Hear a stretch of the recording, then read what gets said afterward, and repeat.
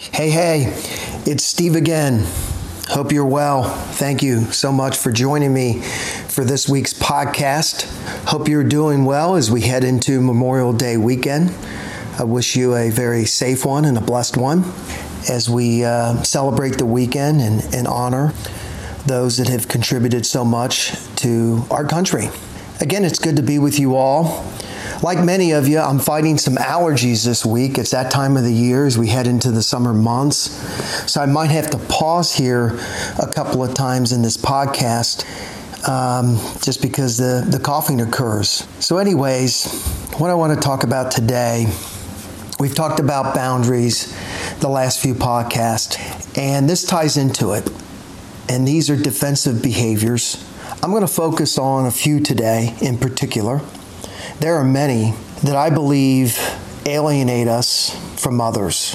When we get defensive, we're coming from a place of fear versus love. We get defensive, we become angry.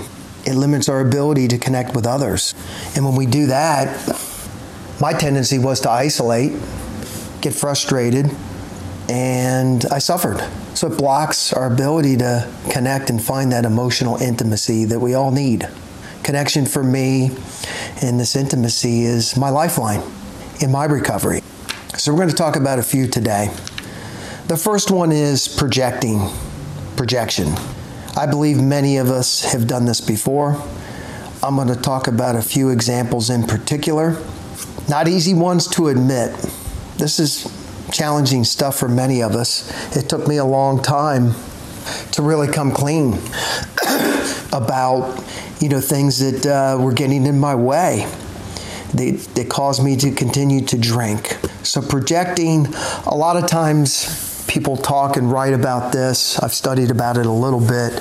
We do this when something's been identified in us that we perceive as a flaw, a character defect. So I've seen people in the past take that and say, well, I've been kind of labeled as this, so I'm going to look for that in other people and point it out to them. That's kind of deflecting, in my opinion, to keep the heat off of ourselves. So that's one form of it, and I think this leads to a couple of things that I've done before in my lifetime. I work on it daily, and when I work to not do this, I suffer a lot less in life. Passing judgment, and many times when we pass judgment on others, we gossip. It's hurtful. Negative gossip, which there's so much in our society today. You can just look at social media, for example, politics, another example. Whether it's true or false, it's hurtful. I've participated in the past, looking again for the similarities, not the difference. Today, if I'm around that, I'm going to politely move away from that energy. Many of us are okay with doing this and being around it until, of course, it happens to us. It's kind of like giving the advice to someone, don't take it personally. Very easy advice to give, but when it happens to us, it's very difficult to accept it. It's about us now. Someone has said something negative and hurtful about us. We can feel it damages our reputation. Nobody likes to be judged, but I've done it. I've signed up for it in the past. An example would be if I went out and everybody that I saw drinking to excess, I labeled them as an alcoholic. The only person I've labeled as an alcoholic is me, a recovering, grateful alcoholic. That's up to somebody else to decide. So again, negative gossip, passing judgment is hurtful. It's negative energy. We assume, which is the next one I'm going to talk about. It's one thing that I've worked on, again, very diligently, is to not assume. So easy to assume something based off of a past interaction, a past experience, especially when it's negative. Why not look at the positive? Why not do a pros and cons and net things out and say, hey, you know what? Most of my interaction with this person has been positive. What's coming up for me to think it's going to be negative? For me, it's usually something in my past, which I'll get to towards the end of this podcast, as I'm going to suggest a few things that I've been working on diligently. So we assume things. I've read stuff where if people don't respond right away to a text message or an email, that they're not interested. that they don't like us. If you send me a text message, I'm pretty good about getting back to you. But hey, I have a life. I go to the gym. I have hobbies. I interact with my friends. I get some rest. I do things. I participate. I'm an active participant in life. So if I don't get back to you right away, it's truly nothing personal. And if it is, I will let you know if you ask me. So we assume this happened before, so it'll happen again. And what I found is most of the time, when I find myself in this position and it's coming up for me where I want to make an assumption, it's something from the past that has absolutely nothing to do with this person. Now, if it does have to do with this person, okay, that's a different story. That goes back to previous podcast about advocating for ourselves, putting boundaries in place and standing by them, even when it's met with heavy resistance. The next one is blaming, the blaming game, the blame game. In my mind, this is simply a function of us not taking responsibility for our own actions and what comes out of our mouth. And instead, again, we get defensive. We strike first. We lash out. Our thinking becomes very generalized, overgeneralized. You always do this to me. Everybody feels this way about you, or everybody feels this way about me. Everybody always blames me. So what do? We blame the other person. We lash out. We size them up. We judge them. So we think because we've seen this in other people in the past, I'm going to assume that you're the same way. Everybody's this way. That's like saying everybody thinks the way I do. Everybody thinks, processes, feels, interacts, acts, responds the same way Steve does. Ha ha. That's not true. That's not even close to being true. So projecting, assuming, blaming, we're coming from a place of fear. I work to identify what that fear is. We become less compassionate. We're in that mode, attack mode. It's got to be difficult to have compassion and empathy when we're coming from a place of fear instead of love. So I've touched on a few broad strokes here. There are other things, and we'll continue this discussion in the future. Now I want to talk about a few things that I've put into practice on a daily basis. And I've talked about this before. And I mentioned this just a few moments ago. Number one, press pause. If you practice this stuff, and it requires practice, just like gratitude. For me, gratitude is a verb.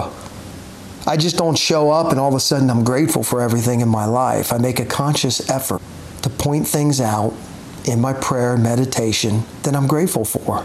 It's okay to practice stuff. It's just not going to suddenly appear, especially if we're operating and vibrating in a low energy level and we've struggled with boundaries. We've struggled to regulate the emotions and we shame ourselves for those things, as I've talked about before. So I work on pausing. There's nothing wrong with that. Is this true about this person? Or is it something that's coming up from my past? So I fact check. I check in with myself. Is there something that I'm feeling right now? Is it something physically? Am I starting to tighten up in my stomach, to bloat, to tremble a little bit, to start to itch from anxiety? Listen to that. It could be something that you're sensing. All the more reason to pause and say, you know what, I'm going to call it a day. I need a break. We'll see if we can carry on this discussion at another time. I work on that because if I don't, again, I'm going to get defensive and I'm going to get accusatory and I'm going to lash out. Remember, contempt before investigation is not fact-checking. So this gives me an opportunity to check in, put a boundary in place, reestablish a boundary, to identify, which I'm going to talk about next here. Be aware of the impact that we're having in an exchange, our words, our actions. Again, that's part of step one, to pause. Hey, what am I contributing to this? Or when you take the time out to reflect. A great way for me is to look for the similarities in what other people say and do versus the differences. It's easy to point out the differences. Looking for the similarity takes some work, but it also takes the pressure off It gives me an opportunity to identify, to have empathy, to be more compassionate. And at any time with this stuff, if you need help, reach out to someone that you can go to, that you can trust. Asking for help is a strength. Not asking for help and struggling, and therefore others can struggle around us, is not a strength. So let's be aware of our impact and our contribution. This leads to number 3. We'll be less inclined to come from a place of fear, and that fear can make us angry.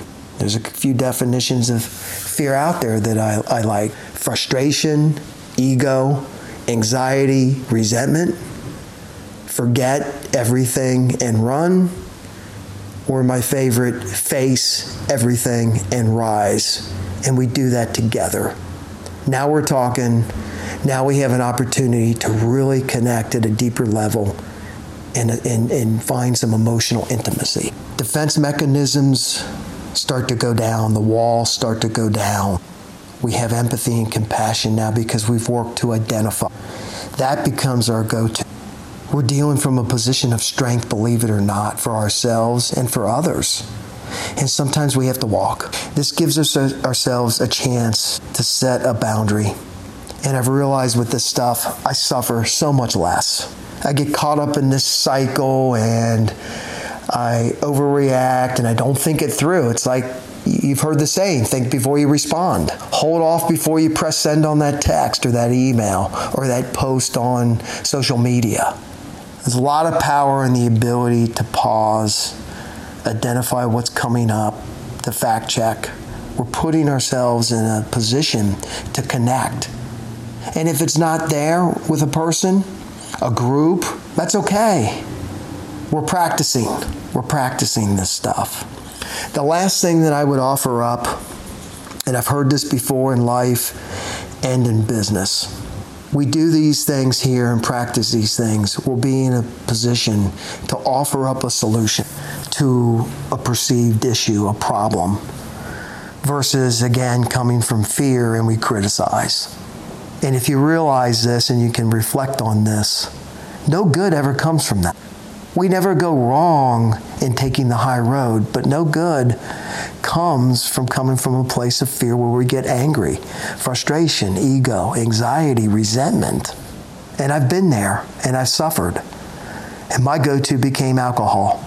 Thankfully, I decided that these kind of thought processes and mechanisms weren't useful for me, and it helps to keep me sober today. I'll leave you with this, a positive affirmation for the week, and wish you a happy Memorial Day weekend. If you can say to yourself, just give this a try. What you want and need is here. We got to take action. This stuff requires action. It's not going to come to us. We've got to go to it. Choose it and accept it. What you want is here and now. Choose it and accept it. And you know what? It will be okay. And sometimes it's okay to just be okay. That's a lot better than suffering. Sometimes it's going to be really good, and sometimes it's going to be amazing. Thank you so much for joining me and following me at www.believeandbigchange.com. And have a great weekend, a safe one, and I look forward to catching up with you next week. Be well, and God bless you.